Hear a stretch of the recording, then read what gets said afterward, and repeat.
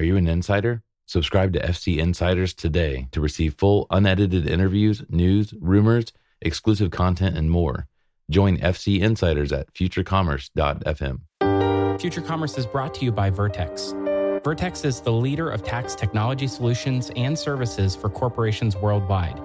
They're trusted by over half of the Fortune 500. Vertex Cloud meets sales and use tax solutions for businesses of all kinds. Visit them online today at vertexsmb.com. eMarcis is the largest independent marketing platform company in the world. Their software enables truly personalized one-to-one interactions between marketers and customers across all channels. They help you build loyalty and enrich the customer journey while increasing your revenue. Go to emarcis.com/futurecommerce to request a demo and see for yourself how eMarcis can help your company scale marketing decisions. That's eMarcis, eMarcis.com/futurecommerce. Welcome to Future Commerce, the podcast about cutting edge and next generation commerce. I'm Brian. And I'm Philip. And today we have a very special guest, Ms. Sucharita Kodali, well-known retail analyst and author of a new book coming out very shortly, Toys R Bust, Reasons One of the Country's Most Revered Retailers Collapsed, is joining us here today. Welcome, Sucharita. Thank you so much. I'm excited to be here. Thank you. Oh man, I'm so excited. I'm tripping over my own words, and we hope you're excited too. If you want to lend your voice, go ahead and head on over to futurecommerce.fm and go ahead and hit us up and discuss comment box below the episode. And you can always subscribe and never miss one beat of what's going on here in retail futurism, what we like to call our pragmatic retail futurism angle that we have here on Futurist Radio. What am I talking about? Future Commerce. And you can Futurist do that. Radio. I like the sound of that. I kind of like that too. I'm coming off vacation, so I'm teeming with ideas. I've got a lot of excitement built up here. But we want you to be part of that community that we're building, and you can do that also at futurecommerce.fm by signing up for FC Insiders. All right. Sucharita, what have you been up to? You were on the show. You're part of our alumni. You were on the show about a year and a half ago or so? About a year ago, yeah. Yeah. What all has changed for you, and what have you been up to over the last year? Yeah. So a couple of things. My day job is that I'm a retail analyst, and I work at Forrester Research, covering online retail technologies and things that are affecting and transforming the retail industry and the companies that support the retail industry, like vendors. The more recently, within kind of a side project of mine, is that ever since Toys R Us went out of business, I have been just basically taking some of the old notes there that I had when I had worked there many years ago and crafted it into sort of a little memoir that illustrates, I hope, the reasons that the company collapsed, and so that's been kind of my more recent initiative that I've been working on. It's amazing, yeah. And this new book, Toys R Bust, details it chronicles your time there in at Toys R Us in great detail. I had the pleasure of sort of pre-reading it before the release. I'm getting all of the awesome comments that always get cut out before you actually take it to print. But it was an unbelievable read. Very excited that this is going to be out in the world. I think it will be really helpful for a lot of retailers to help avoid some of the mistakes that Toys R Us made and ultimately led to its demise. I don't want to give away too much, but I think I'd love to talk about some of the themes in the book. And I think, one of the things that was just really interesting in the book is you really go into detail about when you were in their leadership program, what it was like to be the assistant manager of a store, and the stories of anecdotes that you've pulled from that experience to relate back to your points, and not just from the store, but like once you were done with being assistant manager, then heading into being a buyer, assistant buyer, and continued into the corporate side of things, and like how your time in the front end of the store related back to that next step. And so I was really intrigued and enjoyed just the storytelling of this saga. And then of course the insights that come out are just classic Sucharita. I thought that you had some really great points. One of the things that I thought was a really interesting point was you felt like the people management was really inefficient, and the hiring process was just a very like sort of old school and didn't really take into account modern retail practices. Maybe you could go in a little more detail about what you saw there, Sucharita. Yeah, and first, thank you for even reading the book, Brian. That's I very much appreciate it. At least one person has read it, so that my task is done. But as far as there were a lot of lessons for me from that experience, and one of the things that I think was fundamentally an area that challenged Toys R Us in particular, and challenges much of the retail industry, because the truth is that I don't think that there is a sector of the U.S. economy that hires as many people as retail. It is an incredibly large employer of the economy. However, one of the challenges with that volume is that you end up with not always the best quality. And there's a very good reason for that. And that is that retailers typically pay at the low end of the pay spectrum. When I was at the store where I did work at, they were paying, $6.50 an hour for their store associates, which was at the time a little bit more than minimum wage in New Jersey, because the store happened to be in Paramus, New Jersey. But it was substantially lower than even other stores down the same road. Because I wanted to do a comparison. I asked the barista at Starbucks how much they were getting paid at the same time. They were like, $10 an hour, and they get health benefits. Right. So this was a company that chose to pay at the low end of the spectrum. And, it's also a business that was highly seasonal.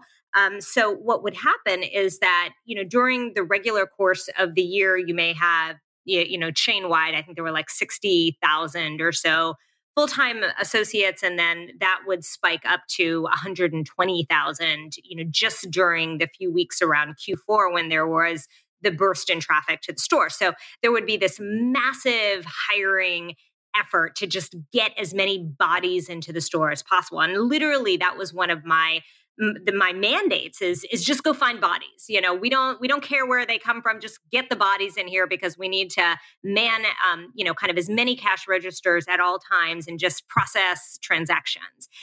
And, and that begat a lot of issues related to shrink and loss prevention and just not even thoroughness in the hiring process. I recounted one anecdote where, we were hiring people, and it would be weeks before they even finished the background checks on individuals. And there would be convicted felons, sex offenders, all kinds of people who wouldn't have made it through, kind of a bona fide higher quality hiring process. And, and it was the, kind of the mentality of the organization to just get bodies in the door. And literally anybody who would be willing to work for $6.50 an hour and, and kind of show up for their shift. That was the bar. And, it's unfortunate because I do believe that, kind of in cases like this, you sort of get what you pay for. And, you don't always get the most industrious store associates. You may not get the ones who are, the most excited about their jobs. I mean, I certainly wouldn't be excited getting, barely above minimum wage. There are, just these completely different philosophies in hiring in retail. On the one extreme, you do have companies like Starbucks, or one of the quotes that just really just resonated with me was the CEO of the Container Store, Kip Tindall, who is famous for the phrase, you can pay people twice as much and get 3 times as much productivity. And I truly believe that. I think companies like Trader Joe's actually live by that. But unfortunately, a lot of big box merchants, a lot of mass merchants don't. And it ends up getting demonstrated ultimately in some of the poor quality experiences you often have in these large mass merchants. Yeah, I think Trader Joe's is a good example. I always love the Costco example as well. I think that they have a really great retail culture, and they're always X% higher on pay than other retailers are, to ensure that they're getting the top end of that retail associate level worker. And they have a really great promotion practice as well within the store, and allows workers to really, I think, embrace their jobs and feel good about the wage that they're earning. And I totally agree with that. I tend to think that living wage jobs just produce a better life for us all around in general in America. And if we focus a little bit less on profit and more on sustainability, we're going to end up with a better overall experience, and people are going to come to our store and buy more stuff. So, could someone make the argument though that I don't ever want to be I don't want to be the person to say that I think it's fair or right to pay at the very low end of the spectrum, right? But I also might understand an argument that would say that there's a certain type of a product, and in this case, maybe a certain type of a toy that doesn't need necessarily education or skill to sell, other than more than just where it's located in the store, that most of those products have already sold themselves when people walk in the door. And people are more inclined to need less education about the product. And so therefore, the demands of the type of, worker and the rigors of the job, fall at the lower end of the spectrum anyway. What's your take on that, Sucharita? Mm-hmm. I think that a lot of what you just said is the defense for why you do have the lower wage jobs. But here's the flip side. There's a lot of intangible work that goes into an experience. And and that was another observation, is that no matter how much automation, how much AI, how much machine learning we ultimately get in retail, there are certain jobs that you're just going to need humans for. And, it's like little things. It's things like, who's going to bring the shopping carts that are left in the middle of the parking lot back inside? When somebody decides that they don't want zucchini anymore and they're already at checkout, who's going to put it back on the shelf? Those are things that, maybe in 25, 30 years, robots may solve. But for now, it's people, it's humans. And what the difference between paying somebody, minimum wage versus, 30, 40, maybe even double that, is that you get somebody who's a little bit more vested in hustling, in getting it done faster, more efficiently. It's the difference between somebody throwing the zucchini back on the shelf, or misplacing it with the cucumbers, versus somebody who takes the time to put it back and to place it nicely where it belongs. And that's what I think is the intangible of that, that quote of getting 3 times as much productivity for twice the cost. And I think that, a lot of those little parts of the experience are overlooked. Like, one of the things that I think is great about Trader Joe's is that they end up cross-training a lot of their sales associates so that they can flex them. Whereas one of the differences with a Toys R Us or a mass merchant is that when you are hired, you're a cashier, or you work in the back, or you just work the sales floor and you have one task. And if a cashier doesn't show up that day, if you happen to only be one of the back of the store workers, they can't just pull you up to the front of the store. Whereas at Trader Joe's, they do have a flex model where they are essentially trained to do virtually every task in the store. So if you need somebody to unload a truck and put things on the shelf because that's the task that's needed that day, you have a big bench to tap into to execute that. And it's shocking to me that more retailers don't employ that type of a method. I mean, because it costs more, I mean, it's, you've got to pay for health insurance for those people, and you've got to, pay a higher wage, and you got to spend more time, interviewing them. And that's not something that retailers typically do well today. Yeah, it's really unfortunate. I much prefer that model because the efficiencies you gain, like you said, like even just scheduling, you can schedule, instead of scheduling 3 people for checkout, you can, schedule and 3 people for, back end and 3 people for restocking. You can schedule just 9 people. And then, if someone gets sick, you can use anyone from your bench. It's a better way to look at how to run a store. I totally agree with you. And I think that the living wage and paying higher wages is going to make your workers happier. They're going to get to learn more. They're going to have more responsibility. All of the above creates a better experience for your shoppers. That it's better for your shoppers. It's better for your employees, and it's more efficient in the end. So it's just a better way to do business. And I think I've seen this in other retailers, not just Toys R Us, and other businesses in general. They don't want to invest in things because they can get cheap labor to take over jobs that could actually be handled by machines. Or, it just is, that they feel like they don't have to invest in training and things like that, where it's like, oh yeah, this is saving us money. But in the long run, if you're taking a long-term view of your business, if you're not investing in those, in your people and in your technology, you're going to end up like Toys R Us, then you're going to bust. Right. So one of the Sucharita, I thought maybe you could expound on sort of the next piece there, which is, a lot of people have shifted the blame onto the private equity, sort of mentality. And really, I think what you're generally saying is that it's just not taking ownership. People are trying to find ways to explain away the fact that a lot of the issues were sort of systemic and cultural, and probably would have happened regardless. Exactly. And that was one of the reasons I even, decided to write this, is that I wanted to recast the retail narrative.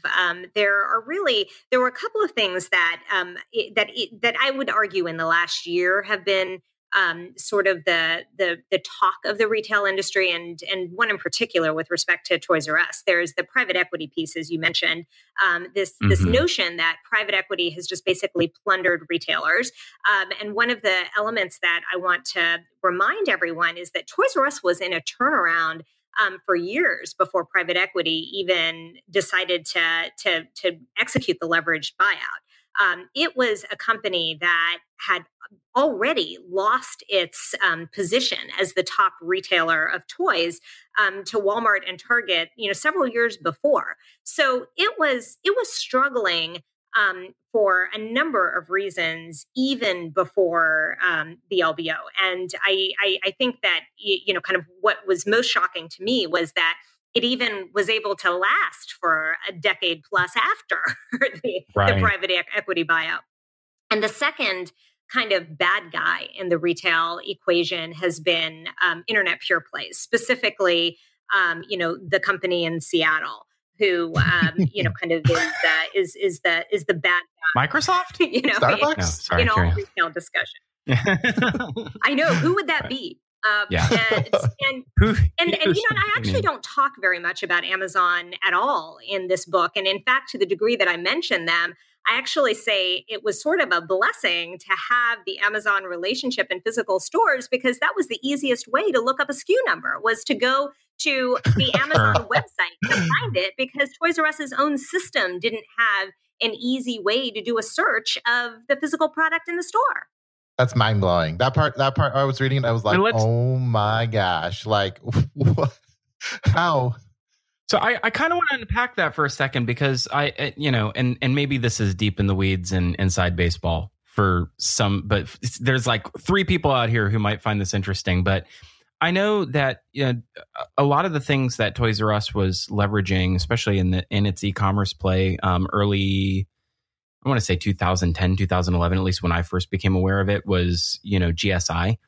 And I think, sort of my understanding of that sort of a mentality around the way that the GSI platform and eventually eBay Enterprise, the mentality of sort of outsourcing the entirety of your experience, of your digital commerce experience to another entity, hasn't really worked out for all of the players that decided to go that route in that time, in that era. And I'm curious to know what you think of that being sort of the differentiator of people that decided to invest heavily into owning their own e-commerce experience, now 7-8 years ago, versus the people that decided to outsource it and sort of throw everything, including fulfillment, to some other person because their customers wanted it and they didn't want to invest in it and make it part of their actual customer experience. What's your thoughts there? You're absolutely right. And I think that what you ended up with for a company like a GSI Commerce, which was basically the third-party outsourcing platform that would take a percent of sales and basically run your e-commerce business from end to end. The kinds of clients that they had, not all of them, but the vast majority of them, were companies that just didn't feel passionately about a digital commerce presence. They felt like they needed to have one, but they didn't want to invest on their own. And that was, I think, one of the biggest issues that Toys R Us faced, was that it was a company that didn't really feel that passionately about e-commerce. And, a little bit of history, it had its own e-commerce platform very, very early on, when the internet was supposed to kill all physical stores. And this was like in 98, 99. And that ended up being something that they then retrenched on, because it didn't yield great results, and it ended up being a huge investment. And e-commerce was tiny at that time. So what they did was that they ran into Amazon's arms. And Amazon at the time had an e-commerce platform business that, by the way, Target, Borders, I think Tower Records was on, and Toys R Us. So Amazon basically ran the e-commerce websites for these large retailers back in like the year 2000.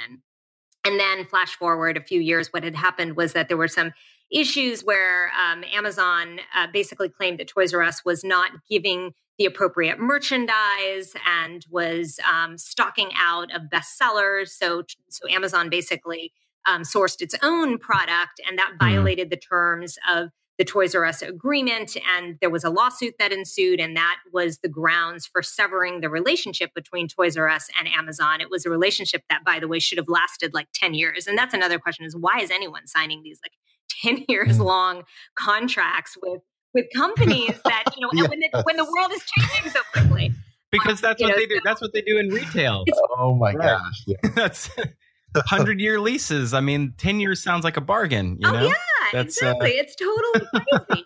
But, so then Toys R Us, instead of deciding, we're going to invest in our own business, after the lawsuit, kind of basically let them out of their contract, they decided to go with GSI, which was basically an alternative to Amazon. And the way that I always described it is like somebody saying that, kind of, I am going on a diet. I am, kind of no more McDonald's for me. Instead, I'm only going to eat at Burger King from now on.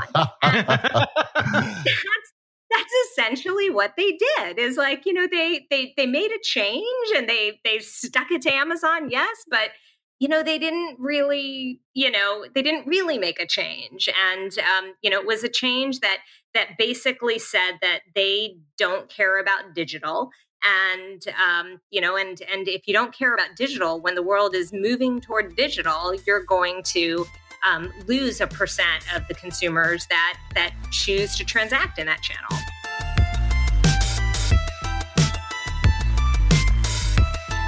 Future Commerce is brought to you by Vertex. Vertex provides cloud and on-premise solutions that can be tailored to specific industries for every major line of tax, including sales and use, income, value-added, and payroll. Vertex Cloud is the SaaS solution that automates sales and use tax, including calculation and returns. With multiple service levels and flexible pricing models, Vertex Cloud meets the sales and use tax needs for businesses of all sizes, from recognizable brands like Honda, Pepsi, Verizon, and small businesses the world over. Find out more today at vertexsmb.com, and be sure to mention Future Commerce Podcast to get 15 months for the price of 12. Once again, that's vertexsmb.com. Emarsys is the largest independent marketing platform company in the world. Powered by artificial intelligence, the Emarsys marketing platform enables truly personalized interactions between marketers and customers across all channels, building loyalty, enriching the customer journey, and increasing your revenue. Each day, Emarsys connects more than 2,200 brands with 3.2 billion customers all over the world. Emarsys delivers over 350 million personalized interactions across email, mobile, social, and web. To learn more about how Emarsys can help your company scale marketing decisions and actions, visit emarsys.com/futurecommerce and request your demo today. That's Emarsys, EMARSYS.com/futurecommerce.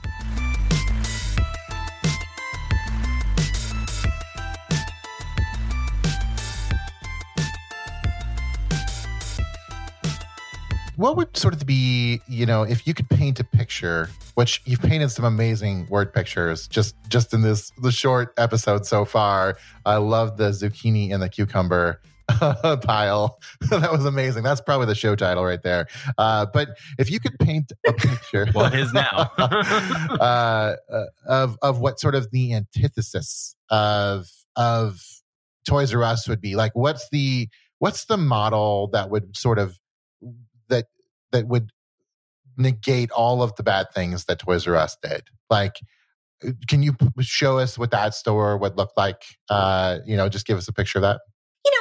I think that some of the newer retailers that are getting a first crack at creating brand new retail experiences.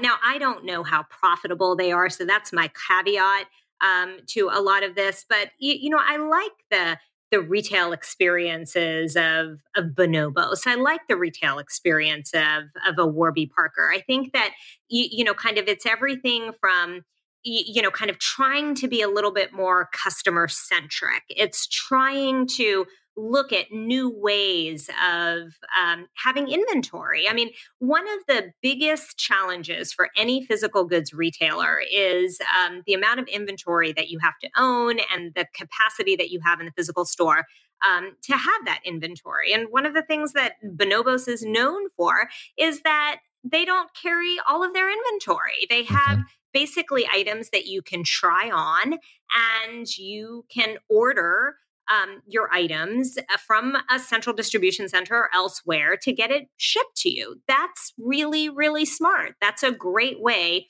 to expand what you have in the physical store without being burdened, kind of by this inventory. I think, there are probably in the cosmetic space, kind of an existing merchant, I would say that probably Sephora is a company that is doing better than most, and they have employed a lot of these elements of experiential design and engaging shoppers in a really, really fun way, and having a variety of vendors too. I mean, that was another thing that always baffled me about these big box retailers, is that there is a world of merchandise and vendors that are out there. If you go to the big trade shows that were that are most popular in the toy and baby industry. It was JPMA in the baby industry, Toy Fair in the toy industry. There are thousands and thousands of purveyors of really interesting new merchandise, yet half of the product that Toys R Us purchased would come from 20 vendors. 20 vendors. Mm-hmm. And that never made any sense to me. And the more that you can diversify and showcase new vendors and showcase freshness, which is what companies now like Amazon do, that is really where I think the great future of retail is in discovery. It's no longer, kind of stack them high, watch them fly, and stuff things kind of in the aisles and expect that people are going to buy from you because those are the only choices that they have. Retail is no longer like it was in 1982. And I think that, right. A lot of the practices that we still see in big box are very much from 1982. Yeah, it's interesting. I think you bring up a good point. I just walked through the mall the other day because I had to. And I peeked into the stores as I walked along. And, a lot of them are still employing practices that I saw in the 90s and, in the 2000s. And some stores are starting to do some really cool stuff. And we're seeing new types of sales happen in physical retail now. Like there's a Tesla store in the Bellevue Mall. Like that was pretty cool, to see a car in a mall, right? And that's been there for a while. I mean, it's been there for probably, I don't know now, like 7 years. But, I think, I think to your point, a lot of big box retailers and even smaller retailers are still just employing the exact same model that they employed for years. Like it's the same model. It's the same, shopping experience. And that's why a lot of people are not going to those stores in the malls. And I know that malls are, still have a lot of life left in them. And I'm not saying that physical retail is dead by any means, but if you stick to old paradigms, you will die. And I think your book really illustrates this. Speaking right. of antithesis, I think you mentioned Amazon as antithesis. And I do want to kind of talk about Amazon a little bit more here. There's just so much going on, and Prime Day just happened. And I really wanted to take a few minutes to dive into that and talk about what happened on Prime Day. Amazon had a big site outage in our last episode. We sort of had a few quick snide comments about that, but what were your thoughts on Prime Day this year, on Amazon's outage?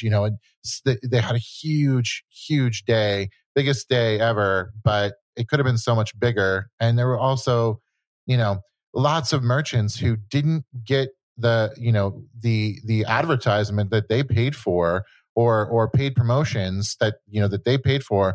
Those were pretty much blocked for that period while they had that outage.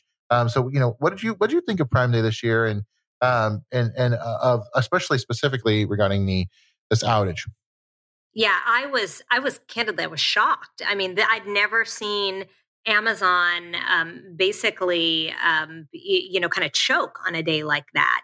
And I don't think I'd ever seen an outage on Amazon ever before that, which was, most shocking to me. I mean, it seemed like it was out of the playbook of Sears or something. But I knew that it couldn't be very long lived because, even when outages happen at lesser companies, they get it together. Like everybody is, all hands on deck, and people are very, very anxious about, losing their jobs and, kind of the fallout that will happen subsequent to that moment. So I knew that, it wouldn't be long, and it ended up being, I think, an outage of like an hour, a couple of hours. And there were some pages that, kind of experienced some persistent problems. The great irony is that there were certain pages that were absolutely fine, like right. The Echo page. You can buy as many Echoes. No wonder the Fire TV was the biggest seller on the day. Exactly. So it kind of makes you wonder: was this a calculated effort? No. And the other piece of the irony from the other side, having been on sites that have worked at companies where the sites have crashed on Black Friday, is that you still see sales coming through. I mean, there is somebody that's able to access product, and because things are on sale, so from the back end, kind of sales are still coming in.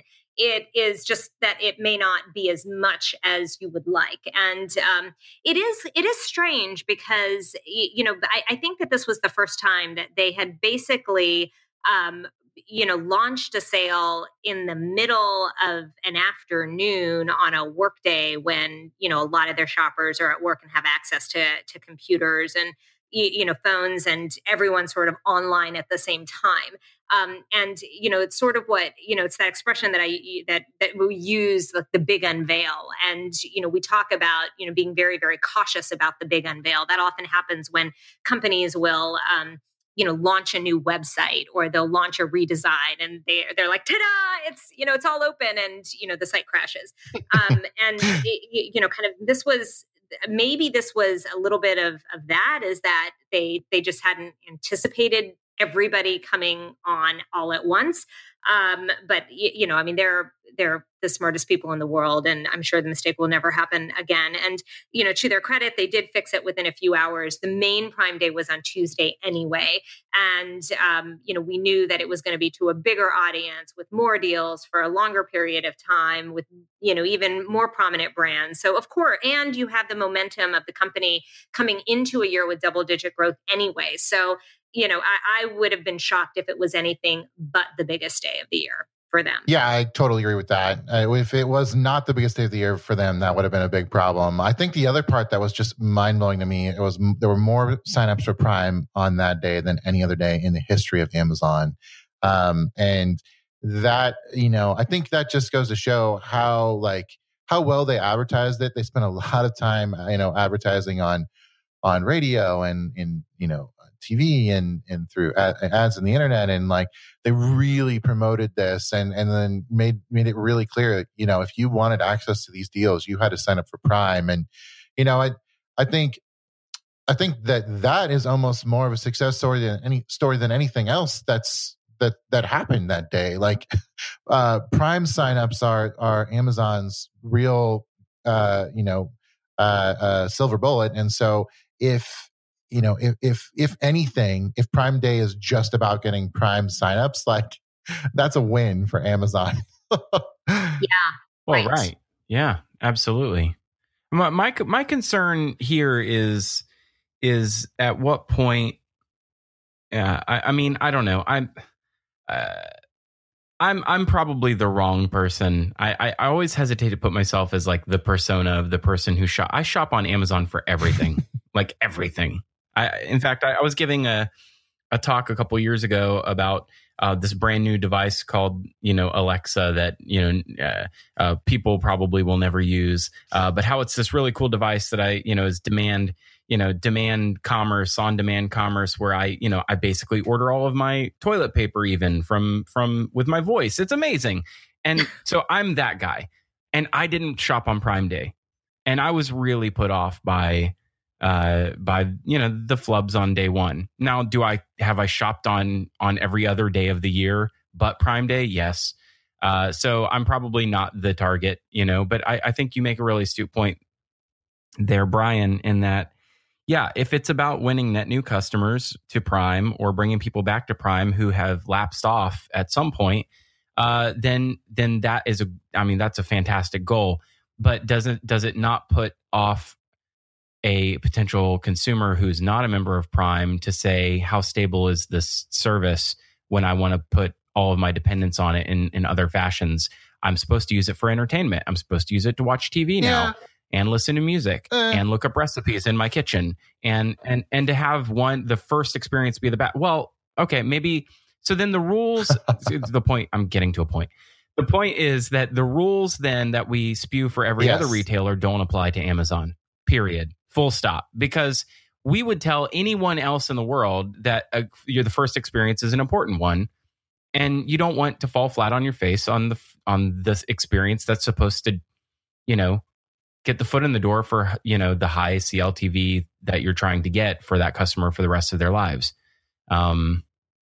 I don't know. That's no. I think that not your a point is well-formed good. thought. I think your point is that Amazon has a certain amount of like one trust in consumers' minds that is so high that even something as bad as their site going down on their biggest day, I mean, it felt like a rookie mistake, like someone who didn't prepare for Shark Tank, like a retailer that didn't prepare to have their site flooded on Shark Tank when their episode aired. Right. I think what you're getting at is there's too much brand equity and trust that's already built up. So, that kind of leads me to another question that I have for you, Sucharita. This, Amazon's continuing to raise the price of Prime. They're continuing to innovate. And like one thing that I saw that they're doing recently that I just had to bring up was this new part finder image-based search for parts. And you can find like really random, like oddly shaped parts, nuts and bolts and washers and screws and such. And I'm just blown away by their continued innovation. But with, sort of the political climate being what it is and being the size that they are, what do you think about, I think it's been on a lot of people's minds and a lot of different media and people that are in the industry. Is antitrust coming for Amazon? Is there going to be some sort of a suit at some point? What's your take on this? Yeah. And I think that this is a question not just for Amazon. I mean, this is the big question about everybody from Google to Facebook as well is, kind of when these companies get so big and so much of our lives and our data is intertwined with them, who owns that data? And, kind of Amazon's now making a lot of money on advertising in addition to Google and Facebook based on the data that they have about us. And, and they're doing it in a personalized way, which is very different than the way that media companies have made money before. So it does beg a lot of big questions, and I can't see us moving forward without more regulation around this. And because these are global companies, it's already happening in Europe. And we're certainly seeing pieces of it coming to the United States as well. I don't know if you guys followed that in California, essentially, they basically put in their version of GDPR in place. And what that means is that, companies are going to be mandated to be much more careful, at least with Californians, on how they collect information and how they use it. Now, what happens specifically from a regulation standpoint, I think remains to be seen. I don't know that Donald Trump is going to be able to do much with the Postal Service. Maybe he will, but I mean, the problem is that he's going to shoot the entire industry in the foot if he raises prices on Amazon because everybody is dependent on the Postal Service. But what I do think is a place where I'm waiting to see if somebody actually takes up this cause is regulation around marketplaces.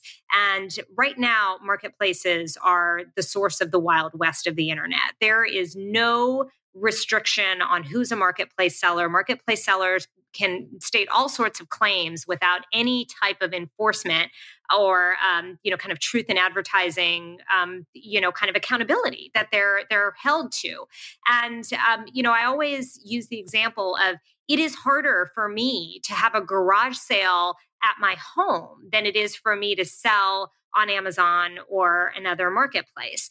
And that begs the question of, should it be that easy to sell on Amazon or some other marketplace? Maybe we need to have, slightly higher standards and put these sellers through a few hoops so that there is a little bit more quality control as to what's there, and shoppers have a recourse if something goes awry or if a product is counterfeit or it doesn't kind of meet the expectations of what it promised.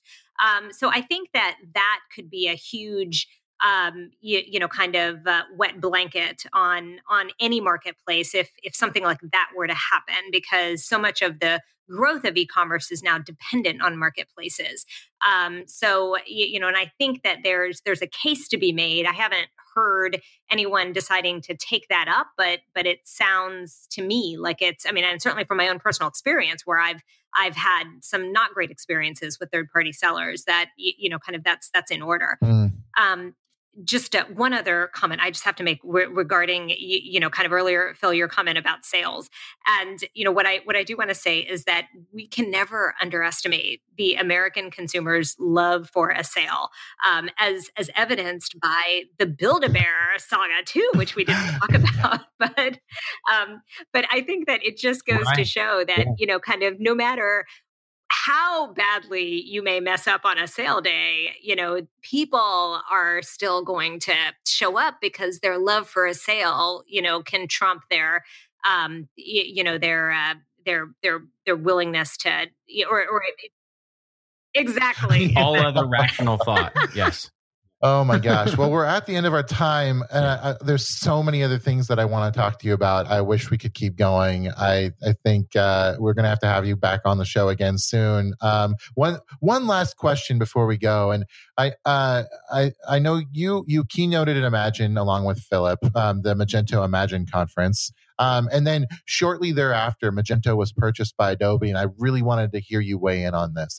I'd be really interested to hear your thoughts on that purchase and kind of what you saw at Imagine and where you see Magento headed. Yeah, everybody there had such poker faces. Like I didn't see it coming at all. But I think that it makes a ton of sense. I mean, Adobe is a player that is so strong in the retail ecosystem, that is so strong in the marketing ecosystem, and the one piece of that ecosystem that they didn't have was commerce. And Magento is one of the few big players that could tuck into Adobe appropriately.